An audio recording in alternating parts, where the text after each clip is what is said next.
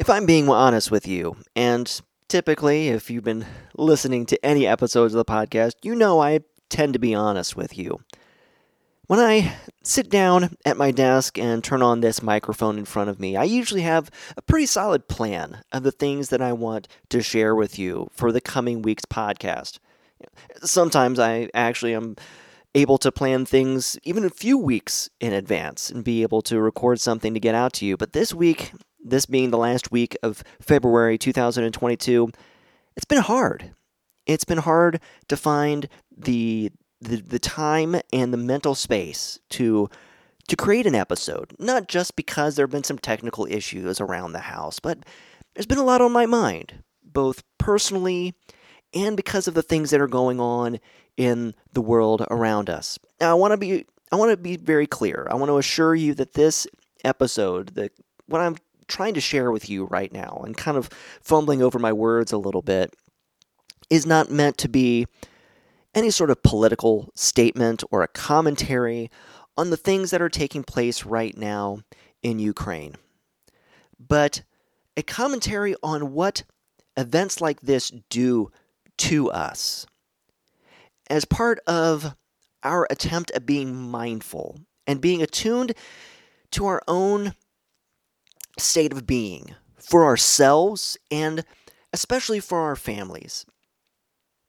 Reflecting on everything that's been happening and how it's impacting me and the people around me and the people that I interact with on social media, I wanted to share just kind of 3 thoughts about what a huge conflict like this can teach you about parenting. That is on this episode of Cooking is Connecting.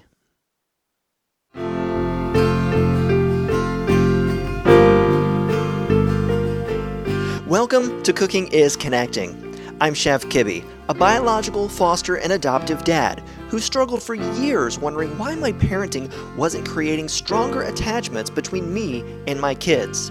This is a show about harnessing the inherent trust-building power of cooking and eating together with our children as a method to overcome the negative effects of trauma on the mind, body, soul, and relationships. Because while trauma is disruptive, cooking is connecting. Today's episode of the podcast is brought to you by cookingisconnecting.com. That is the place where you can find all the resources that I mentioned in this episode and so much more.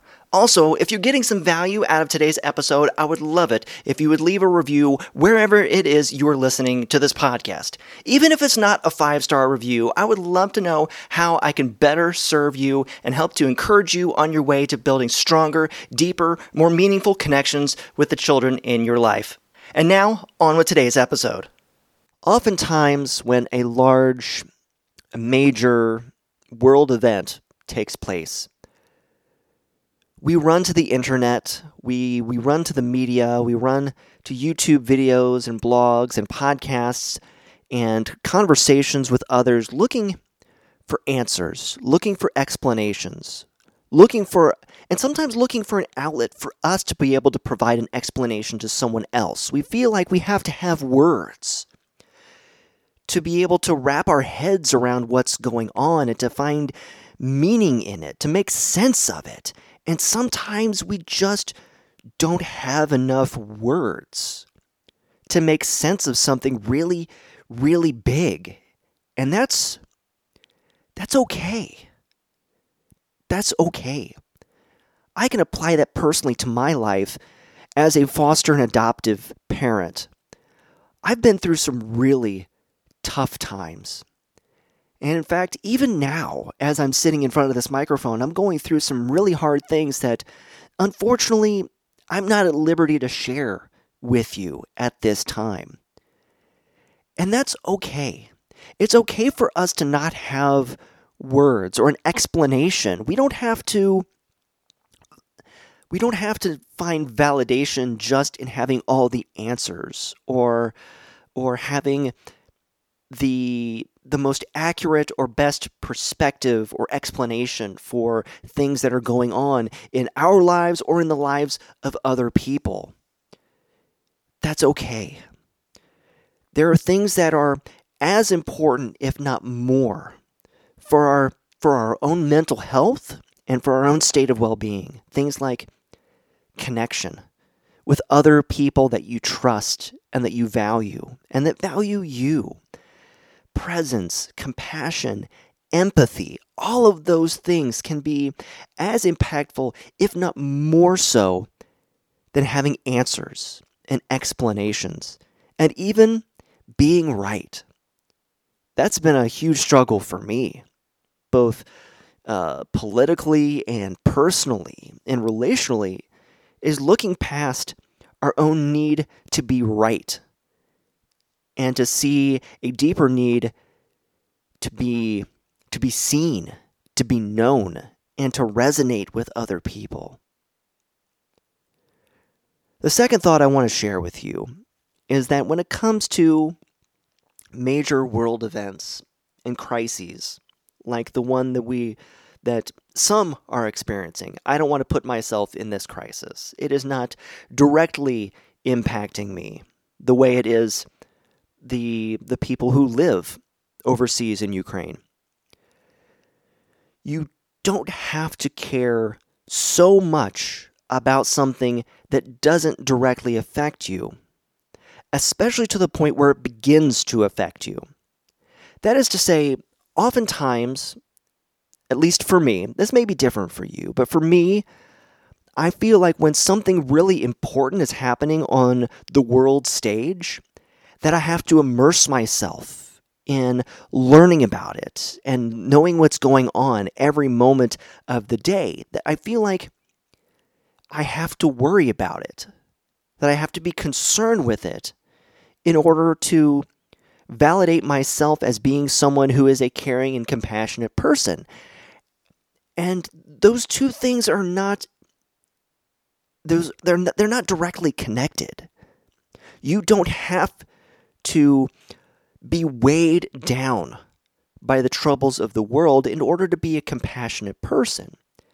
In fact, it has been my personal experience, especially when it comes to relationships with the people that are close to me, is that when I allow myself to have such concern about things that are not only outside of what's happening in my life, but completely outside of my own control, then when I allow those things to weigh me down, it does have an impact on me.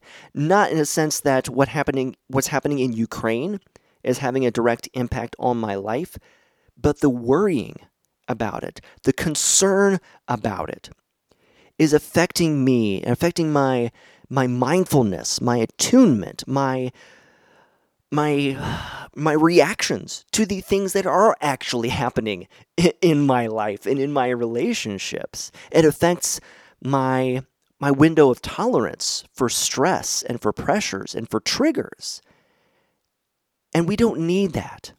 I don't need that. And so I need to be careful how much I allow myself to take the things that are happening in other people's lives and in other places in the world as, and I don't want to say that that's a bad thing. I want to be clear. Being concerned for other people's state of being is a good thing. And there are good things that you can do with that. If you are in a place where you can pray for those people who are being directly impacted, if you can support them financially or align yourself with organizations that are providing relief, or maybe even, contacting your representative and encourage them to take action and to use our tax dollars to help them and to be proactive. Those are all really beneficial things that we can be doing to respond to an event like this. But if all we're doing is letting it fester inside of us and make us scared and worried, it's going to affect your health, your mental health, your physical health, your emotional health, and your relational health. And that brings me to the third and final point that I want to make to you in this hopefully abbreviated episode. I'm trying not to be too long-winded with this. Our children are watching us. My children are watching me. They're watching to see how I handle conflict, whether they be conflicts that I'm reading about in the newspaper or hearing about in a podcast or seeing in my social media stream or hallway or whatever it is that your app calls the content that you're seeing. They're watching me, and your children are watching you to see how you handle conflict, to see how you let things impact not just your mindset, but also your mindfulness and your mood. And that's where it gets really challenging and convicting for me, because I know that there have been times when I have been concerning myself with politics and in world events to such a degree that it gets me frustrated, and that frustration ends up pouring out onto my children.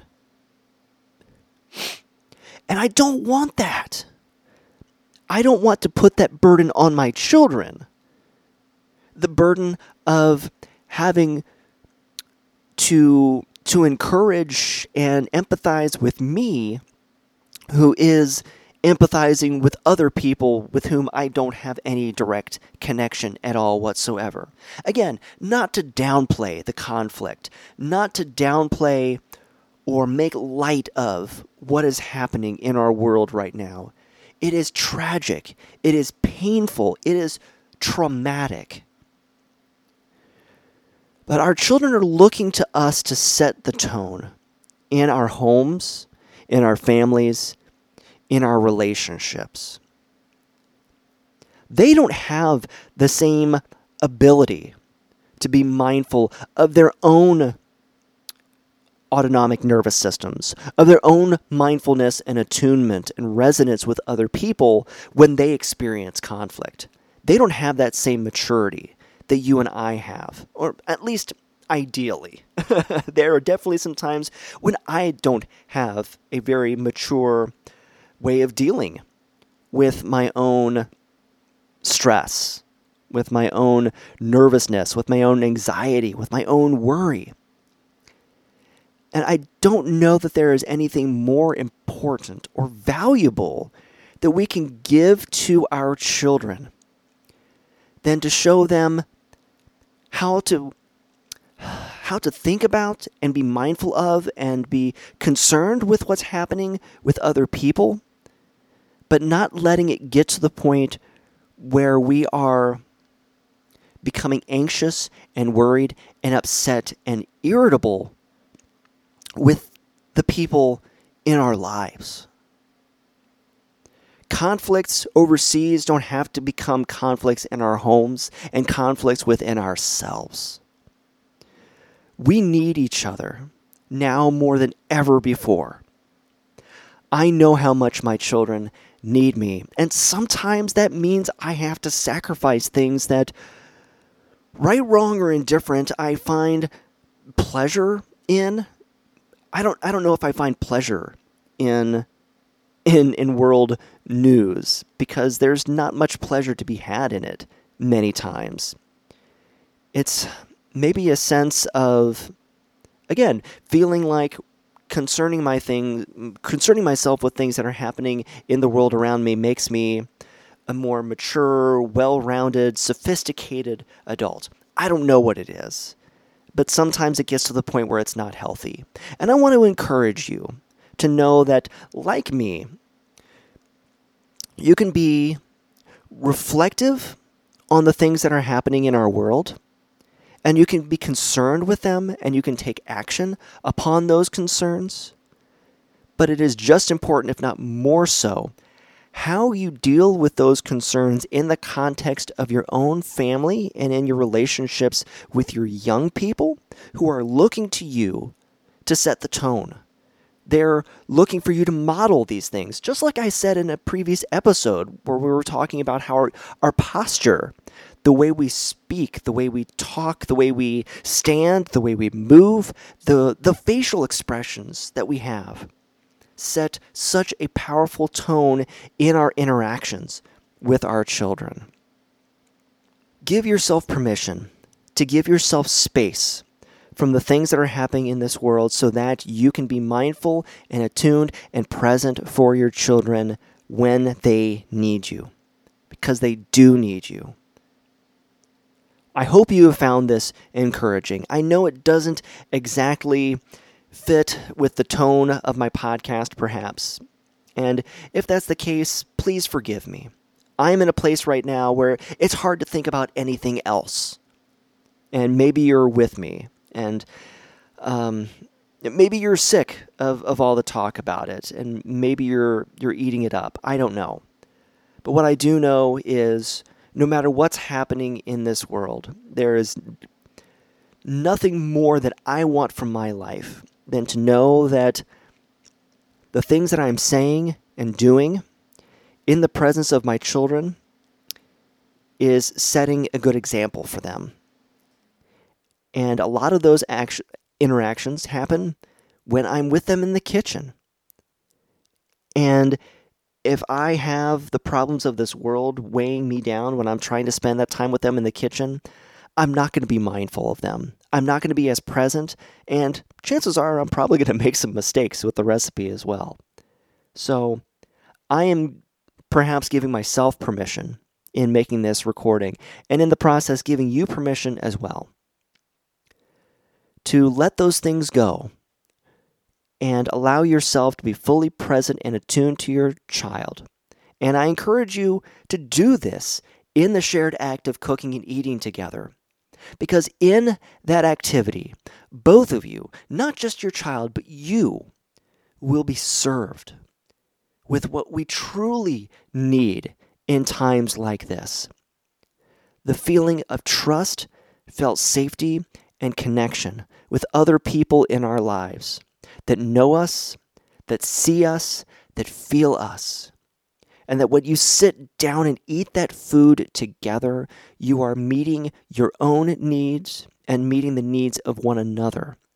Not just for the food, not for the nourishment, but for the sense of fully embodied compassion that you are experiencing together as a family. I hope that you will make that a priority this week. With everything else that's going on in this world, make time to cook and eat together with your child this week. If there's anything specific and practical that I can do to help you, to encourage you in that pursuit, I would love for you to let me know. All the links are in the show notes. Thank you so much for listening. Next week, we're going to get back into the 5 pillars of the Cooking is Connecting mindset, talking about how we can provide direction to our children in the kitchen that is most likely to lead to connection. I hope you will join me then, but until then, I'll see you in the kitchen. The Cooking is Connecting podcast is a Cookin' with Kibbe production. Copyright 2022. All rights reserved. The theme song for this show is Fostering Joy, written and performed by me, Chef Kibbe. For more information about how you can connect with your kids in the kitchen, please visit my website, cookingisconnecting.com.